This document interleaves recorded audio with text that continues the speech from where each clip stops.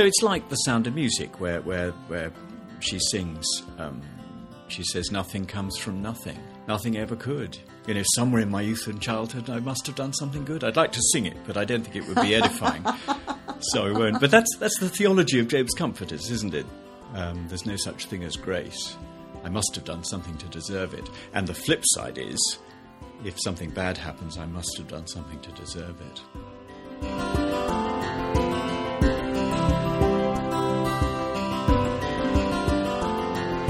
Welcome to Help Me Teach the Bible. This is the audio series for people who read the Bible, study the Bible, not just for themselves, but because they want to give it back out. So when we study the Bible, we're studying it to the degree that we can own it, deeply understand the theme and the aim of the book that we are studying, because we want to be able to teach it to others, teach it rightly and creatively and effectively. And I'm talking today with one of my favorite Bible teachers. We actually haven't met until today, but I have listened to many of his sermons online in this wonderful age of the internet when we are able to do that. I am in Cambridge, England, at the home of Christopher Ash, he and his wife, Carolyn, and I'm so grateful to get to be here with you, Christopher. We're very glad to have you here. Not only have I listened to a number of your sermons, but I have found it interesting how many people I admire who have said that the commentary you wrote recently on the book of Job, they describe it as the finest commentary that they've ever read. They're very kind and generous. Well, it certainly, reading it myself and hearing those things has certainly made me want to be here and talk with you about that book. But before we do that, perhaps you can help us get to know you a little bit better. You served for many years as the director of the Cornhill Training Course for Proclamation Trust. In the States, not many of us know what that is. Tell us what that is. The nearest equivalent in the States would be the Simeon Trust and their training courses for preaching. But the Proclamation Trust Cornhill Training Course is a full-time or part-time non-residential training course in the centre of London. And for the past 11 years, I've been serving there, training people to preach and teach the Bible. It's a very practical course, so we don't set any written work. You don't set any written work? What do you mean? What do you do? So we set spoken work, because most Christian ministry, Bible teaching ministry, is spoken rather than written. So the students have to do a lot of practical speaking exercises. And every time they do, we give them constructive feedback. So over the year, are you pretty much just working your way from Genesis to Revelation? Or how does the course of study work? No, we do a representative mix of Bible books, different types, Old, New Testament, and so on, and different genre. So we do some work on Old Testament narrative or wisdom, or poetry, that kind of thing. So we don't cover the whole Bible systematically. We try to do some books more thoroughly. So who's a typical student at Cornhill? I guess a typical student would be mid-20s to mid-30s, has had some experience of either leading Bible studies or possibly preaching and giving Bible talks. And they come to us, they serve an apprenticeship in a local church. And then they work with us. We serve the local church, giving them a couple of days a week of practical Bible training. It's really pretty unique. I guess it fills a unique space in between maybe studying Bible in an undergraduate college and going to seminary. Yes, I think that's exactly it. We're trying to get the main foundations of expository Bible preaching and teaching into their bloodstreams. And a number of them go on to do formal theological studies and then to be pastors or the like. But they're given that really solid foundation, having worked their way through the scriptures, which sometimes in seminary, it can be focused on so many other things. There's not that rigorous just getting to know the Bible deeply. I think that's right. I think that seminaries have so many other worthwhile things to do that it's hard for them to give people that intensive practical training in preaching and Bible exposition. So you've also been a pastor written Yes. a number of books. You wrote Teaching Romans for Christian Focus, and then, of course, recently this work in the Preaching the Word commentary series for Crossway, Job, The Wisdom of the Cross. Now, you and Carolyn just moved here recently to Cambridge from where you were. So what are you guys doing now? Are you just working in the garden? That's a really good question. We've left. My health hasn't been so good for the last 3 years, and we came to the point we decided we had to move out of central London. So I handed over the responsibility for Cornhill, and I've left the Proclamation Trust staff. We've moved to Cambridge, and we're seeking God's leading as to what our ministry priorities should be. For me, I'd love to restart some writing. And What would you like to write next? I'd love to write something on teaching Esther, and I'd love to write something on teaching the Psalms and John's Gospel. Those are my top. I think that means I'm going to have to make another trip to Cambridge, simply. Well, that would be, we should welcome that. We'll talk about Esther next time. That sounds good. But today, let's talk about this ancient book, Job. What an incredible book of the Bible. Unique book of the Bible, isn't it? Perhaps maybe even the first written? Maybe. It's certainly recording events that were very early on. So such an ancient book. Why would anybody today think that they might want to spend, a few weeks, maybe even a few months teaching through this ancient book? That's a really good question because it's a daunting book. But God is unchanging, and the issues with which the book of Job is grappling are unchanging. What's our expectation of the life of faith, of a believer? How does God...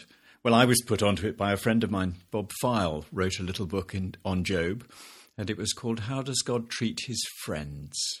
It's a good title, isn't it? Provocative title. How does God treat his friends? And the more I've grappled with it, the more I've thought it's very, very applicable to the church today. Not just prosperity teaching, which it undermines, but what I sometimes call the therapeutic gospel, that God is there to make me feel better. And the book of Job is really sobering and bracing and makes us think deeply about God and his character and how the world is governed. Yeah, you mentioned a couple that it's often, it really confronts the health and wealth gospel. That makes me wonder, are there some typical ways that you quite often hear Job taught wrongly? Yes.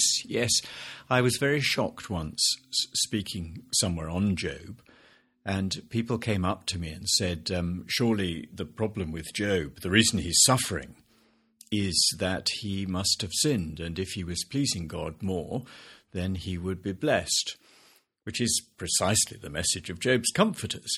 But that's what these people had been taught in, I think, prosperity circles. And I was really shocked because it was so diametrically opposed to the message of the book. But that's certainly a disastrous way to teach it. That Job is, that's why he's suffering. Well, it does raise an issue that I've struggled with at times with using passages from Job. And that is, you've got this book. If you do know that his comforters get things wrong, you've got chapters and chapters in the book of Job where they are presenting what they believe is truth about who God is and how he works. And so I always feel a little nervous when I see someone quote a verse out of Job. I'm always wanting to go look up where it is in Job and who's saying Who it. said it? Yes. So that I can figure out, well, is this actually a reliable, trustworthy statement about God? Is that smart to do, or how do we deal with all these sections where we know these comforters are not saying what's right about God? Yes, that's right. I've thought a lot about the comforters. I was thinking just this morning that I think the problem with the comforters is that they believe in the law but not the gospel. So they believe in a God who is supreme, and so does Job, and they believe in a God who is just, and so does Job. But what they don't believe in is undeserved suffering And therefore they don't believe in undeserved blessing. So they don't believe in grace, ultimately.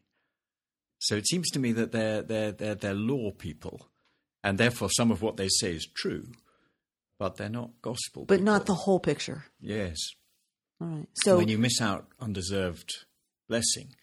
So are there sections of Job that you would say, well, no, what they're saying there is not right, so that you couldn't pluck it out and it be true? I think the Does that problem make with the sense? comforters is that it's all so mixed in. That's what's so dangerous. If it was just rubbish, we could save money on our Bibles and just cut them out. But it's because it's such a dangerous mixture of truth and falsehood. And I think it's partly a warning to us because, you know, I read through the comforters and I want to cheer quite often. I think, yes, you've got this right. And then God says, no, you haven't got it right. So that warns me as well. But I think it's this refusal to believe in undeserved suffering, which is the flip side.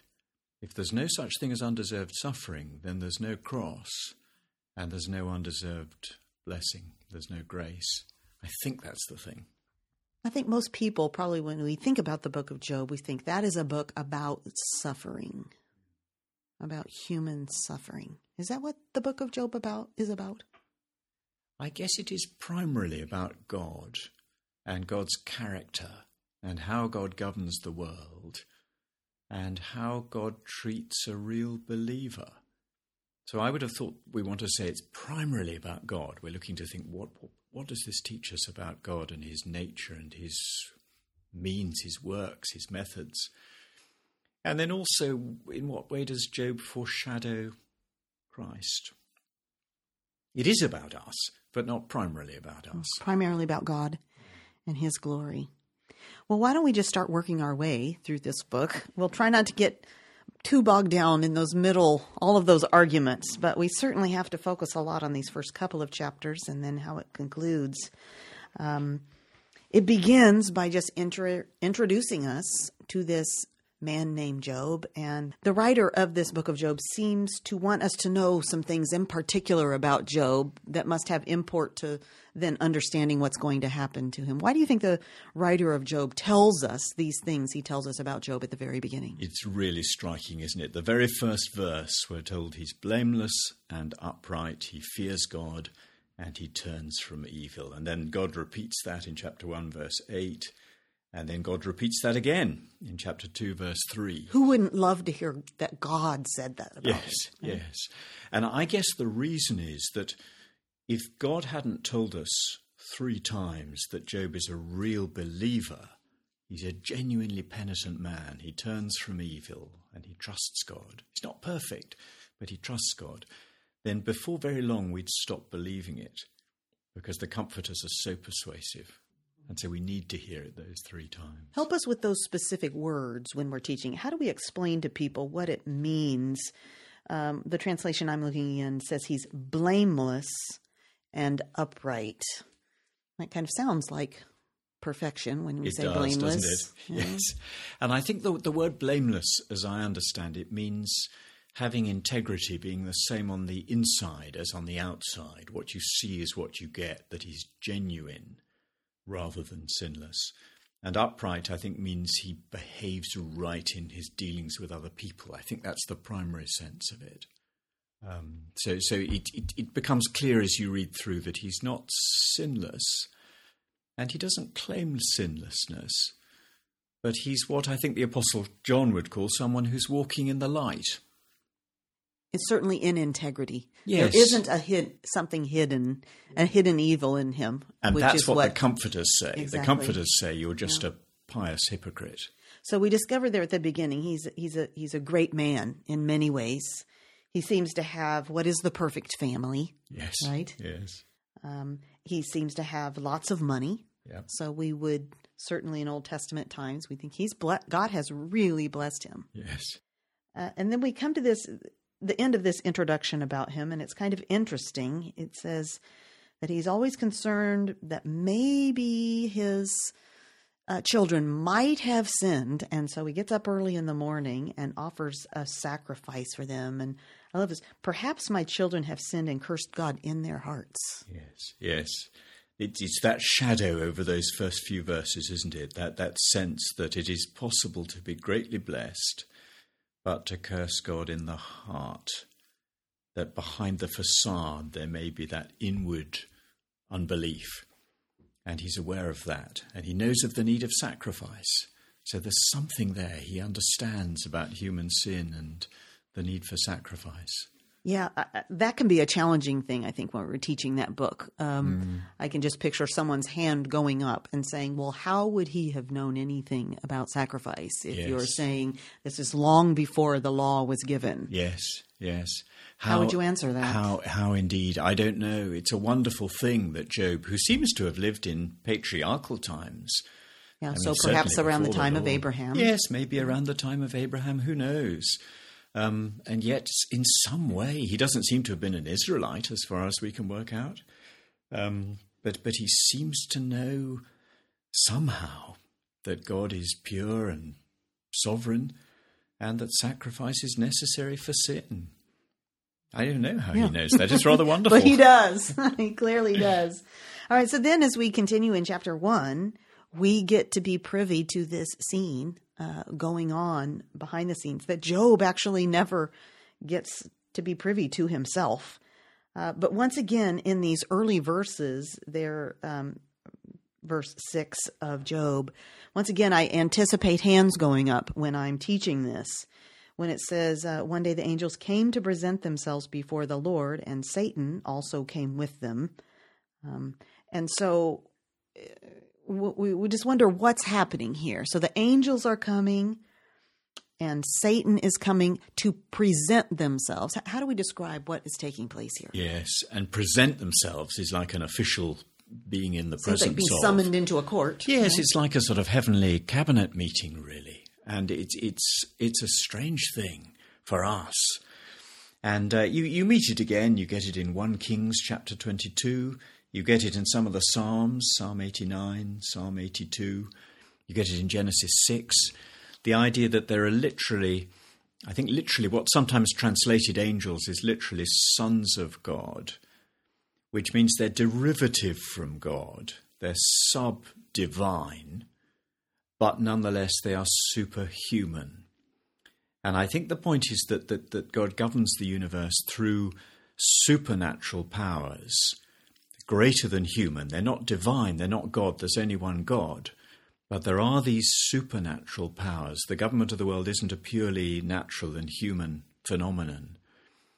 And the presence of the Satan amongst them just suggests that some of these supernatural powers may be evil, and yet God uses them to govern the world. I sometimes explain it like this, that there are two very common ways of thinking how God governs the world. There's the sort of animism or polytheism, where there are lots of gods and goddesses generally quarrelling and fighting around. You never quite know who's going to win. And we say, well, that must be wrong. And then there's the model where you just have one God and everything he says goes. And lots of Christians buy into that. But actually, it's not quite the Bible model. The model is that there's one God and what he says goes. But he governs the world through the instrumentality of these supernatural powers, some of whom are evil, which is a strange thing, isn't it? I think the one God and what he says goes model can become, as I understand it, what Islam teaches, whereas the Bible teaches this more complicated. And I noticed you called him the Satan. Yes. Explain that to us. Why would you call him the Satan instead of Satan? Instead of Satan. I guess because it's literally a title rather than a name. The enemy, the adversary, the hostile one. I think that's the reason, really. I guess when I read this story of Job, I'm a little bit disappointed to see that it's God who brings up Job's name. Yes, yes. It goes back to your friend's book about the book of Job, saying, is this how he treats his friends? I kind of want to go, okay, God, why are you bringing up Job's name? You seem to be setting him up for what is ahead, and that's a little bit troubling for some of us. Yes. And I think it goes to the heart of the book. Why is Satan going to and fro? What's he doing? What's his job? Is he just a teenager who says, I've just been doing stuff? Or is he actually doing something more significant?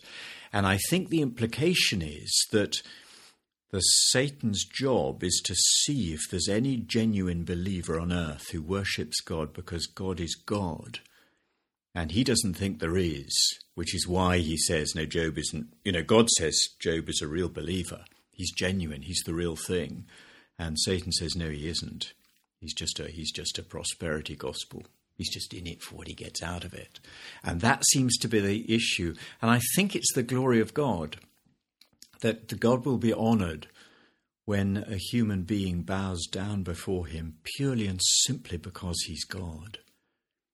And I found the verse in 1 Peter chapter 1 really helpful, where Peter says to Christian people who are suffering, these trials you're suffering, they were necessary so that the genuineness of your faith will redound to praise and glory and honor. In other words, it will bring honor to God when somebody is proved to be genuine, and only suffering will do that. It also, doesn't it, it seems an assault on God, Yes. Because if it is true that there is no genuine believer, it's assault on God's worthiness of being loved just for who he is and not just for what we can get from him. Yes, I think exactly that. Exactly that. And it matters that there is a human being who really does worship him and acknowledges his glory and greatness and goodness.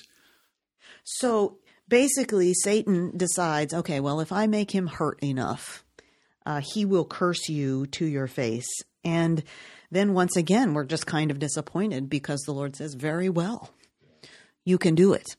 Although he does seem to set some parameters for that at the beginning. He does. And the parameters, to start with, you can't attack Job himself. And then the second time round, you can attack Job himself, but you mustn't kill him.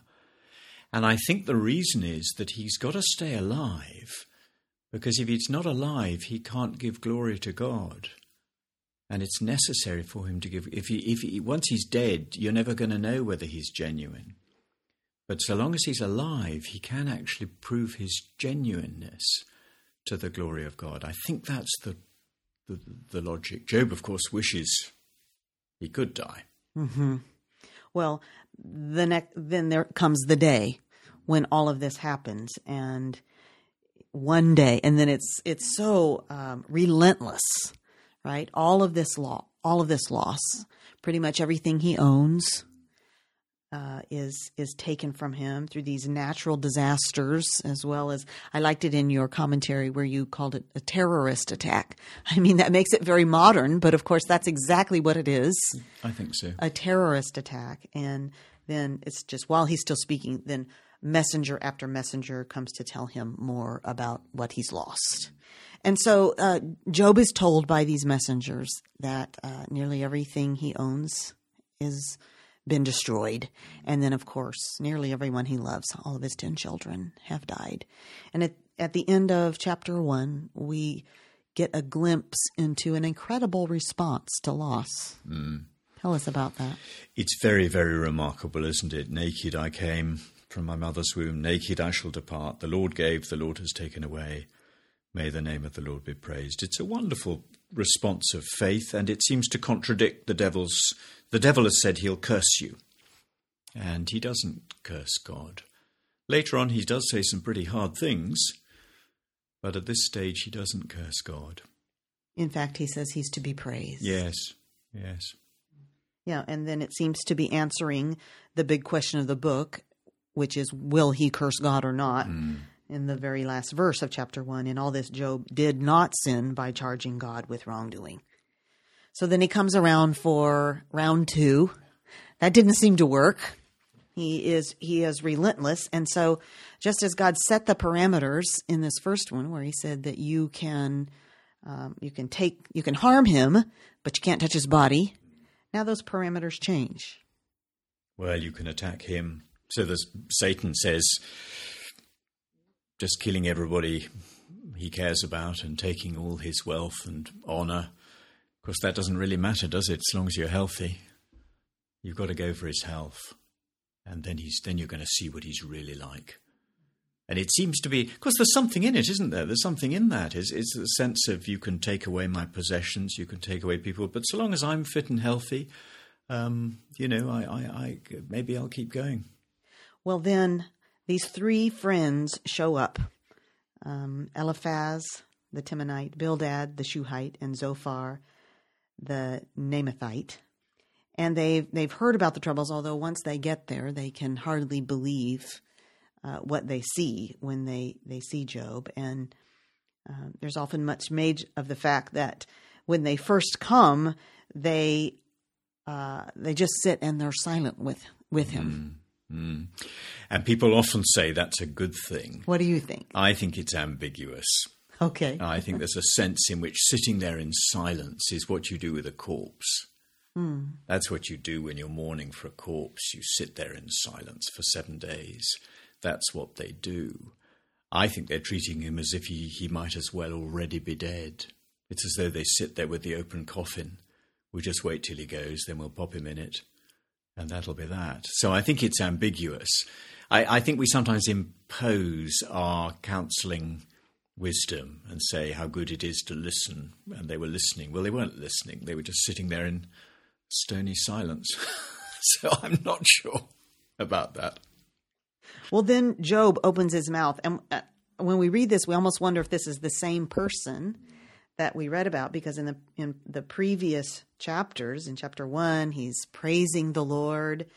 And then at the end of chapter 2, he's saying, shall we accept good from God and not evil? But then something seems different in chapter 3. I think Job 3 is one of the most moving laments in the Bible. I think it's a very, very deeply moving lament. Here's this man who's a real believer, and it is so dark and so painful and so terrible for him. And I think it's quite important not to skip past chapter 3 too quickly, because it's not the beginning of the cycles of speeches. It's just I don't think anyone's listening. It's a monologue, really. He's just lamenting.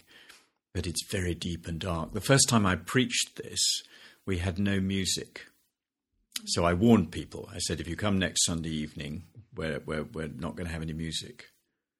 And it was a very strange church gathering with no music. We read Psalm 88. We read one of Jeremiah's laments. We heard a bit of the life of William Cooper and his depression. And then I preached Job 3. So it was a really cheerful evening. But I bet it was a relief to a lot of people there. It was good. Right? Because it's part of life experience that doesn't get acknowledged necessarily, especially in sometimes a happy, clappy church environment. Yes, it challenges our superficiality. So you say this is an important lament. What is at the heart of Job, what Job is saying here? I think at the heart of Job, it's this question, why? Verse 20, why is light given? And the passive given suggests that God has given it. And again, verse 23, why is life given? Why to a man whose way is hidden? And it's the disquiet of verse 26, no peace, no quietness, no rest, just turmoil. I think that's what it expresses, that question, why? He doesn't cease to be a believer. He still knows he's got to deal with the one who's given it. But he can't understand it. And I think part of the thing is that Job starts from the same position as the comforters. So his starting understanding is that there's one God and he's sovereign and he governs the world and he's just. And so presumably good things happen to good people and bad things happen to bad people. And that's the starting point of any morally serious person. I mean, isn't that the dominant way the world is seen today? Yes. I mean, any morally serious person, religious or irreligious, assumes something like that. And so that's where Job starts. And the difference is that the comforters won't let the evidence get in the way of a good theory, whereas Job, the evidence does get in the way of a good theory. And he's troubled by it, and he's thinking, I know I haven't deserved this, so why is it happening? Well, help us as teachers. I'm thinking about when you taught this and there was no music and everything was very dark. I'm imagining myself, I've decided I'm going to teach through the book of Job in maybe, I don't know how many weeks you would ideally break it down. Let's say 8 or 10.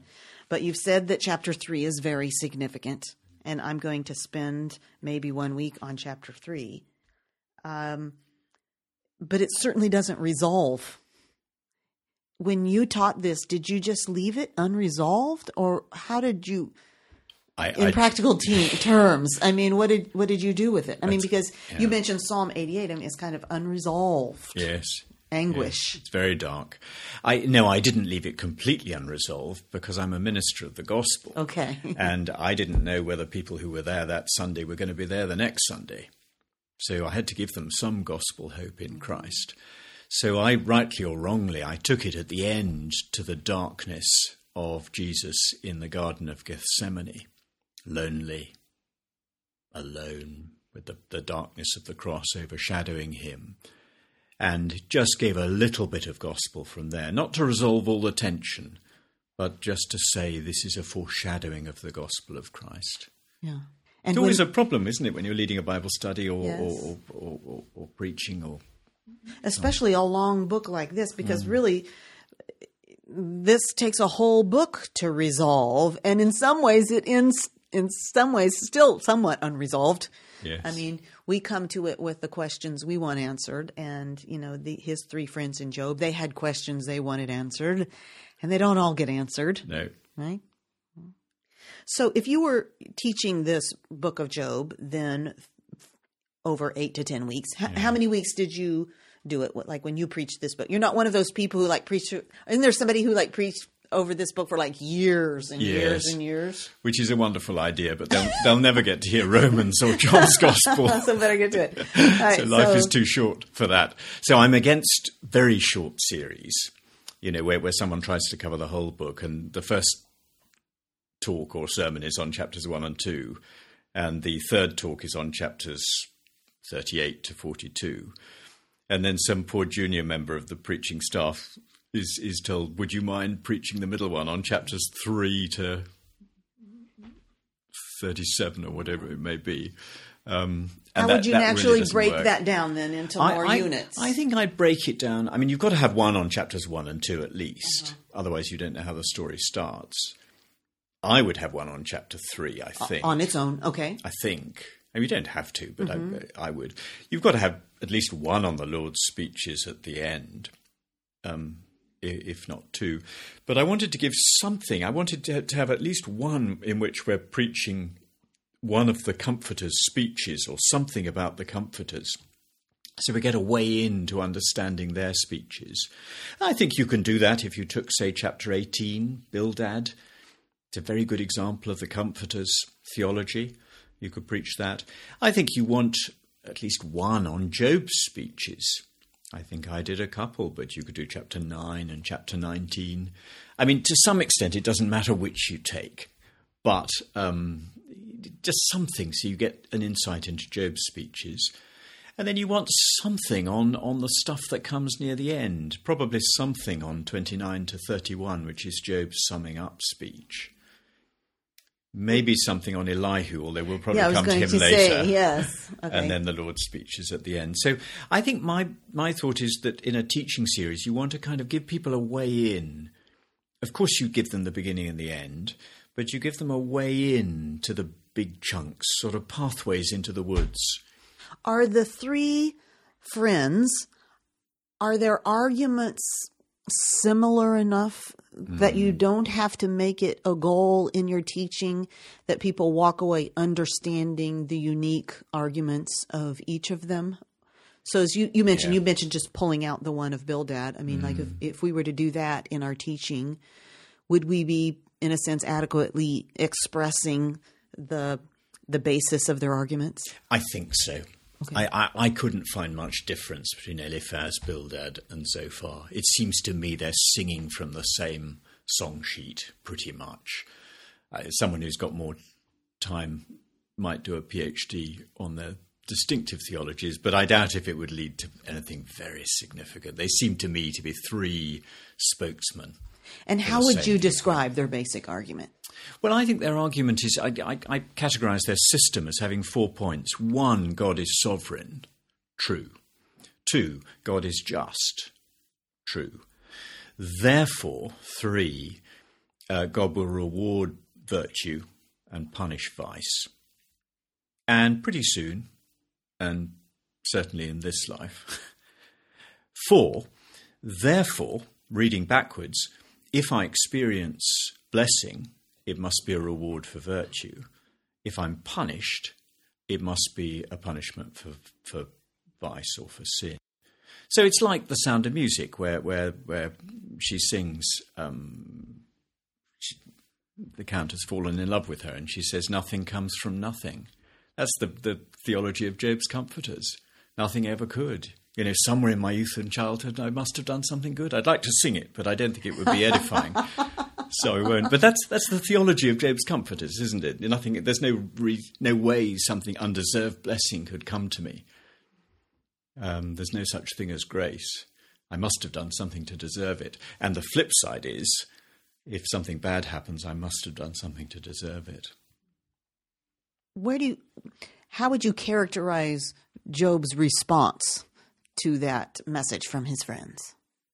I think there are 2 things to watch for in Job's response. 3 things perhaps to watch for. One is he's very clear that he himself is not being punished as a punishment for secret sins that he's hidden. He's very clear about that again and again and again. He's accused of it, and he says, no, that's not right. So that's the first thing. The second is he keeps grappling with God. He is a believer. He knows it's God he's got to deal with. And so he does keep coming back to God. He can't just abandon God. But the third is this great perplexity that he can't work out what's happening. And he does say things he shouldn't say. Like what? So in chapter 9, he says, let's just take an example in chapter 9, verse 22. He says that God destroys both the blameless and the wicked. Verse 23, God mocks the despair of the innocent. Verse 24, God blindfolds its judges. So he says that as far as I can work out, God is unjust. And then he says in verse 24, well, if it isn't God, who is it? Who could it possibly be? God's in charge. So if these bad things are happening to good people and good things are happening to bad people, what's going on? And I think that's why he gets told he must repent at the end. He seems to have an understanding, or like so many of the biblical writers in the Old Testament, right beyond what they know, in a sense. Since you're here in chapter 9, go down to verses 32, 33, 34 in chapter 9, and tell us what you might do with those verses as a teacher when you got there. Yes. But chapter 9, verse 32, God isn't a mere mortal like me. How can I take God on in court? We're just not equals. If only there were a mediator between us, verse 33. And there is this sense that I need to come face to face with the sovereign God in court, but I can't do that as a mere mortal. I need a mediator. And I think it is that anticipation of one day there will be a mediator between God and people. And I think by the Spirit of God, he is saying something more deeply true than he realizes. Absolutely.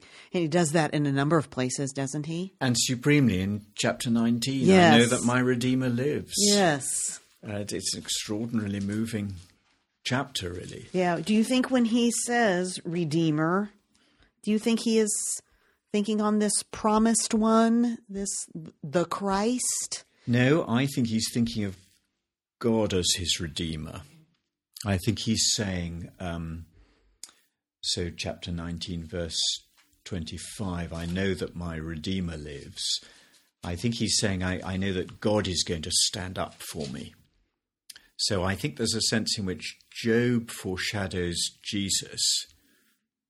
As Jesus trusts his Father, he entrusts himself to the one who judges justly, as Peter puts it in 1 Peter 2. So I think the Redeemer there is God, if you like, God the Father, who is going to be his Redeemer, rather as God the Father was the Redeemer for Jesus. Mm-hmm. Continue on with those verses and help us understand how to best teach them. So I know that my Redeemer lives, and that in the end he will stand upon the earth. And after my skin has been destroyed, yet in my flesh I will see God. I myself will see him with my own eyes, I and not another. How my heart yearns within me.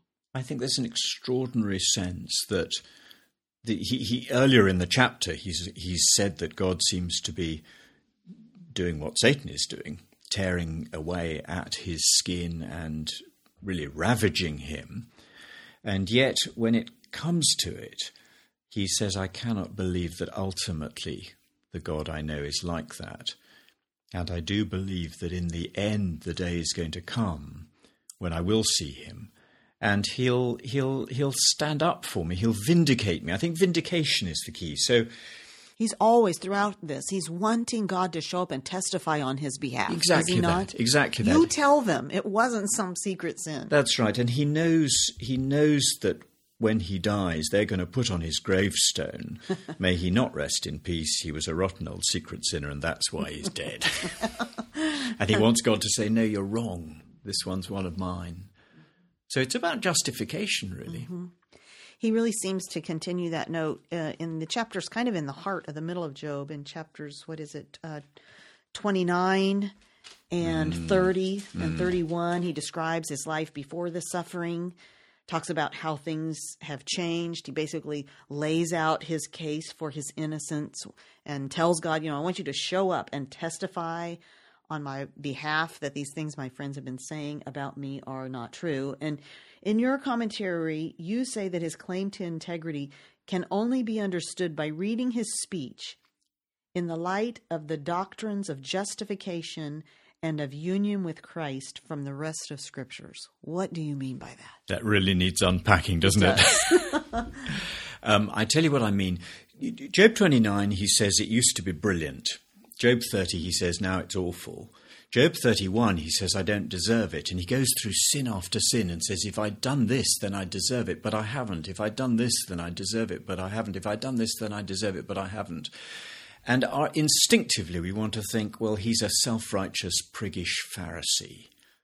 But we know he isn't. And so we're struggling to know what can he mean. And the problem we've got is very similar to the problem we have when in the Psalms David claims innocence. Like Psalm 17, you can look however deeply you like into my heart and you won't find anything wrong. And we want to say, what about Bathsheba? We've read the story. So I think it's the same problem. And Romans 4 helps us, because Romans 4 tells us that Abraham and then David were justified by faith and that their sins were not counted to them because of what Christ was going to do. So they were justified by grace alone, through faith alone. And if that was true for David, presumably it's true for Job. And therefore I take it that Job, when he says, I'm innocent, he's got an innocence credited to him because of what Christ will do many centuries later. But also the union with Christ thing, in some anticipatory way, his actual life is beginning to change. In other words, he's not just saying this is something credited to me, even though I'm a rascal. He's saying it's credited to me, but actually this is a life-changing truth. And I think he is saying, this is at least approximately true in me. So an imputed righteousness, but also a genuine and real growing righteousness in his life. I think so. I think that's the way to make sense of it. That's what I meant. I hope I'm right. Mm-hmm. So after Job's speech here in chapters 29 through 31, then we come to chapter 32, and another voice enters the conversation, that of Elihu. I think usually, oftentimes when we think about Job, we just think about these three comforters who come, but Elihu does have a different voice. He seems to have a different point. Help us understand the uniqueness of what Elihu has to say. People struggle with Elihu, and my view on him may not be right, but I'll tell you it for what it's worth. He's given 4 unanswered speeches, which is more than the others get, and the others are always answered. He's not rebuked by God at the end. God rebukes Eliphaz and the other two, Zophar and Bildad. He doesn't rebuke Elihu. He's given these 4 unanswered speeches at a really important point in the book. And I think it's the warm-up for God's answers. I think he's a kind of Elijah figure giving the warm-up for God's answers. And I wrote a very short little book on Job some years ago called Out of the Storm, in which I thought Elihu was a kind of mixture of truth and error. But when I came to work carefully through every verse of this, I came to the conclusion that he's actually a genuine prophet. Can I just stop you right there? Because I think this is of help to teachers. We want to teach the Bible rightly. Yeah. And you're saying, I wrote a book about it before, and there's something I didn't get quite right. Yes. And with further study, now I would teach it differently. Yes.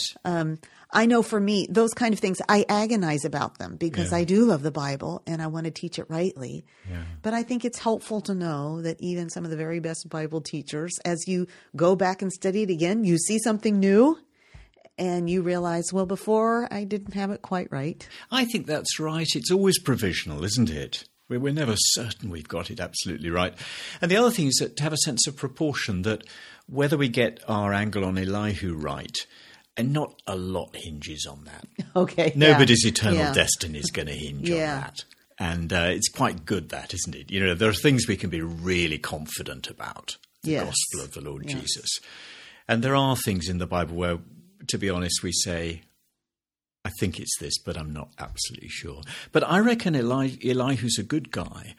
And there are 2 things particularly. In chapter 33, he gives this argument that C.S. Lewis called God's megaphone.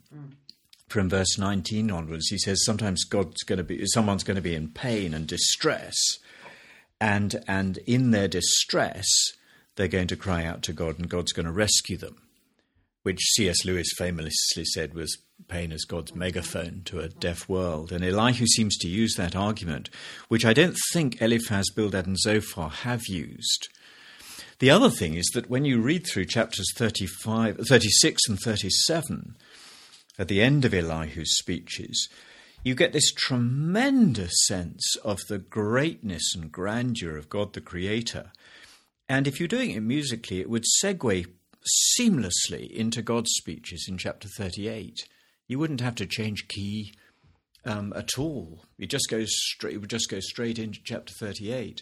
So I think Elihu is a good guy, and he's the warm-up. Help us to get ready for God speaking. If you were going to summarize Elihu's message in a sentence or two, can you do that? I'm not sure that I can, but I think it would be along the lines of God is very great, and you can trust him.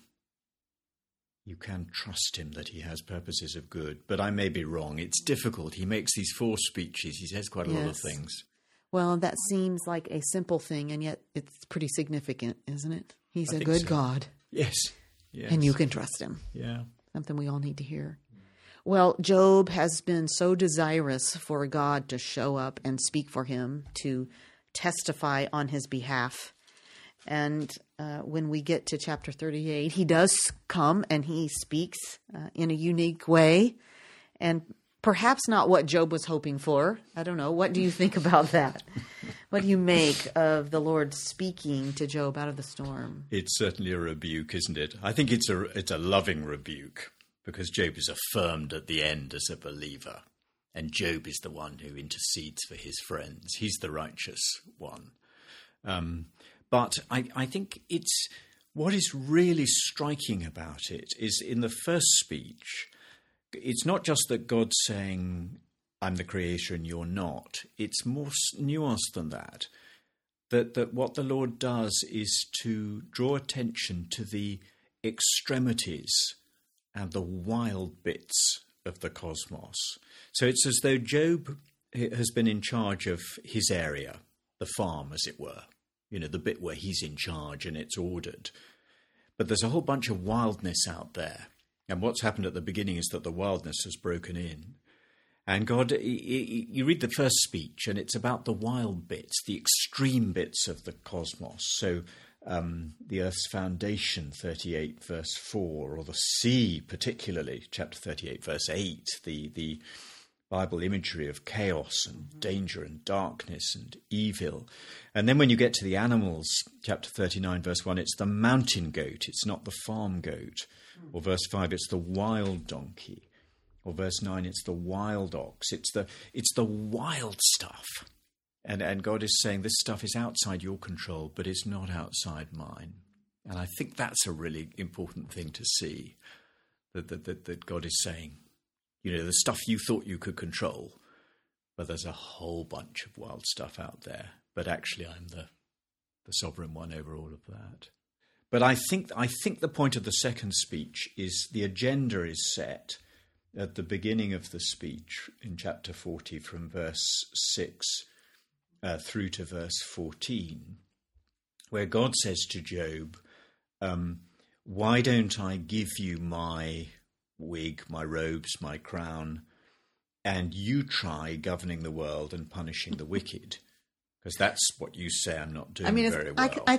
I find some humor in that. Oh, yeah. I mean, God is speaking. And he's like, why don't you try to dress up me? You think you're so smart and you can administer justice in the world. You have a go. You go for it. Yeah.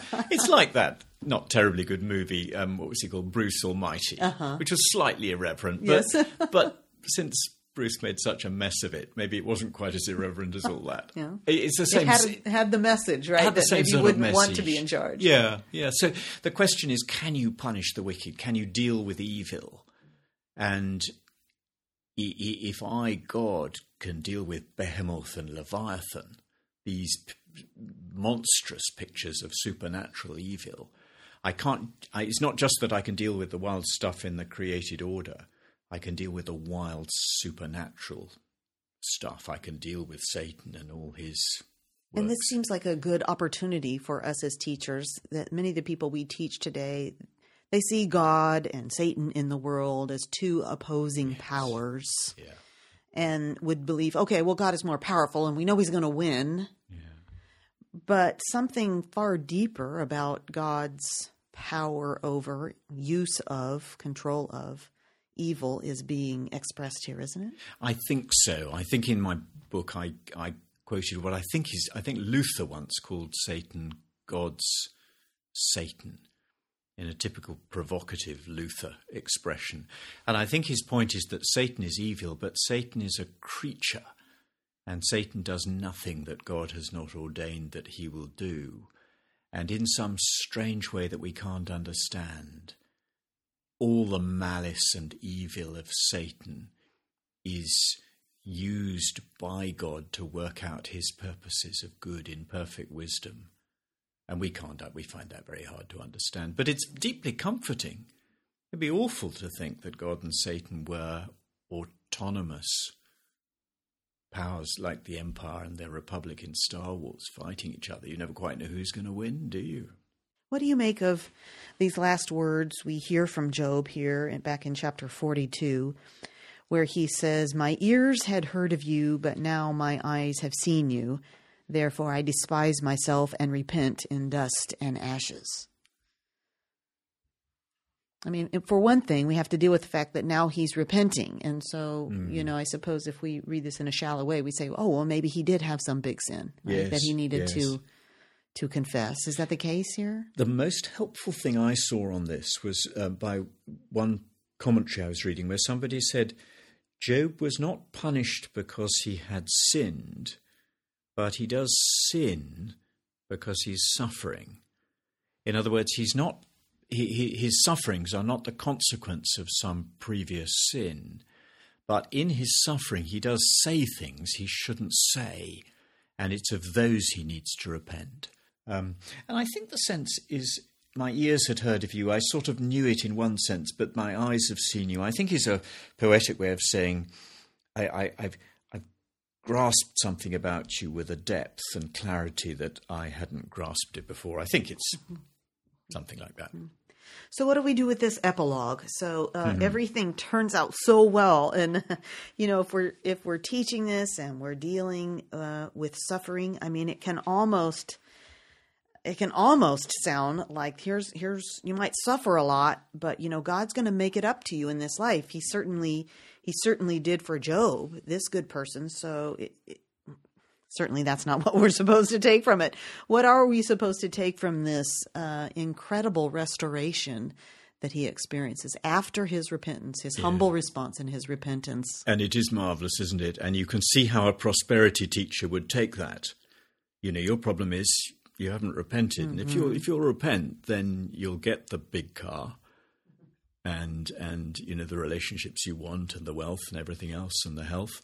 And I think that the New Testament passage that I found most helpful was in James chapter 5, from verse 7 to verse 11, where James says to suffering Christians, be patient until the coming of the Lord, the return of the Lord Jesus. Wait for the coming of the Lord Jesus. And in that context, he talks about the perseverance of Job and what the Lord finally brought about. And I think that says to us that the wonderful restoration that happened to Job in chapter 42 is an image for us of the restoration we shall experience when the Lord Jesus returns. And I found that really helpful because I thought, God sometimes has mercy on us. Sometimes we get better from illnesses. Sometimes we get jobs when we were redundant. In his kindness, he gives us lots of things. But he doesn't promise those.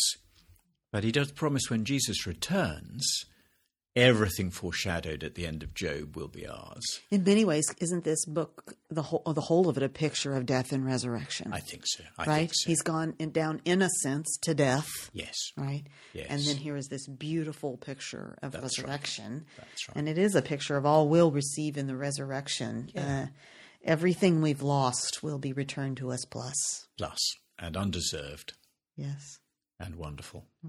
So when you come to the end of teaching through the book of Job, what is it you hope you've really instilled in those who have been sitting under your teaching? What do you hope they really take away from it?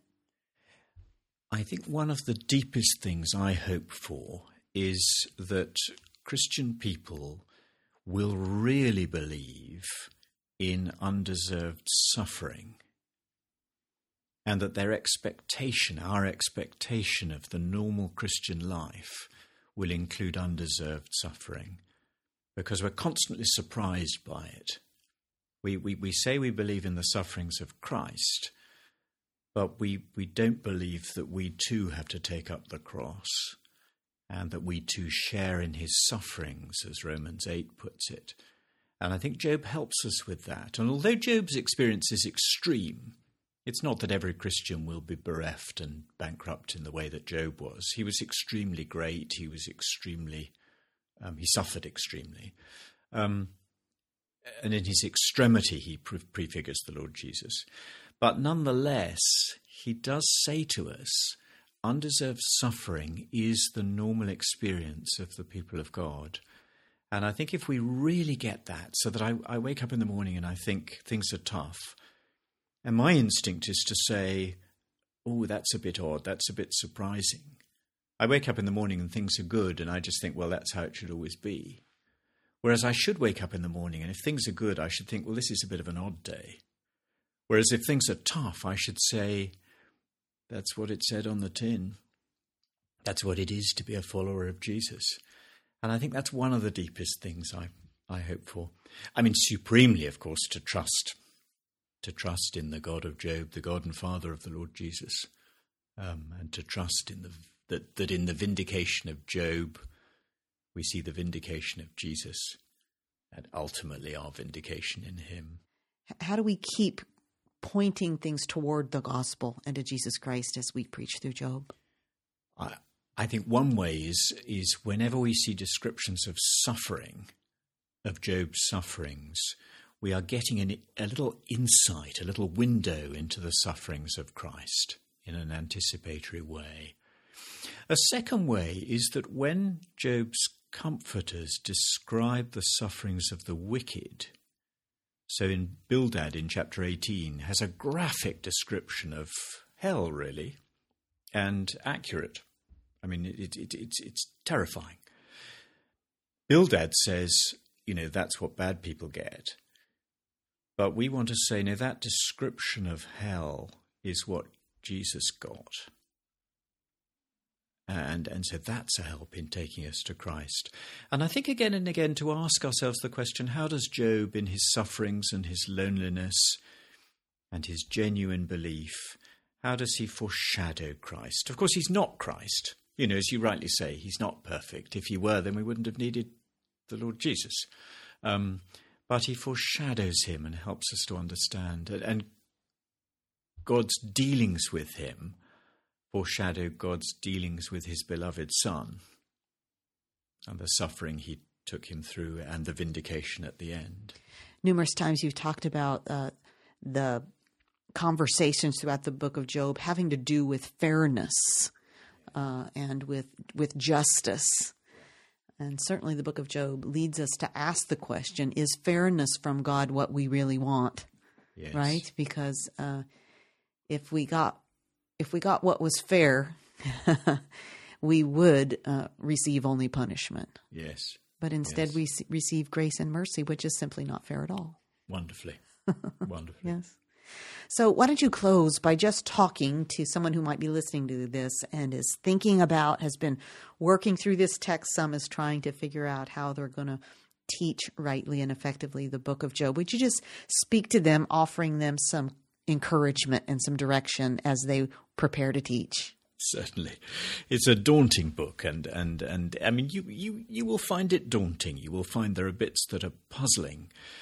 I would encourage you to help the people you're leading to get a feel for the poetry of the book and to enter into the emotions and the affections and the feelings of the book, and not to short-circuit those, try and get quick propositions. So go with the poetry, even when there are puzzles.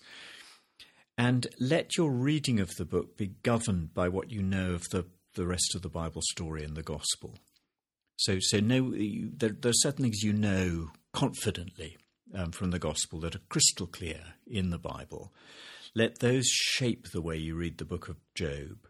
And be prepared to leave bits to one side and to say, well, that's puzzling. I don't quite know what they're saying there. But try and go with the big picture on the way through. That would be my advice.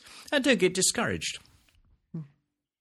Thank you so much, Christopher Ash, for talking through this incredible book with us. Thank you for sharing your heart for the Lord Jesus that comes through in your teaching and your presentation of Job. Thank you. It's been a privilege for me. Thank you.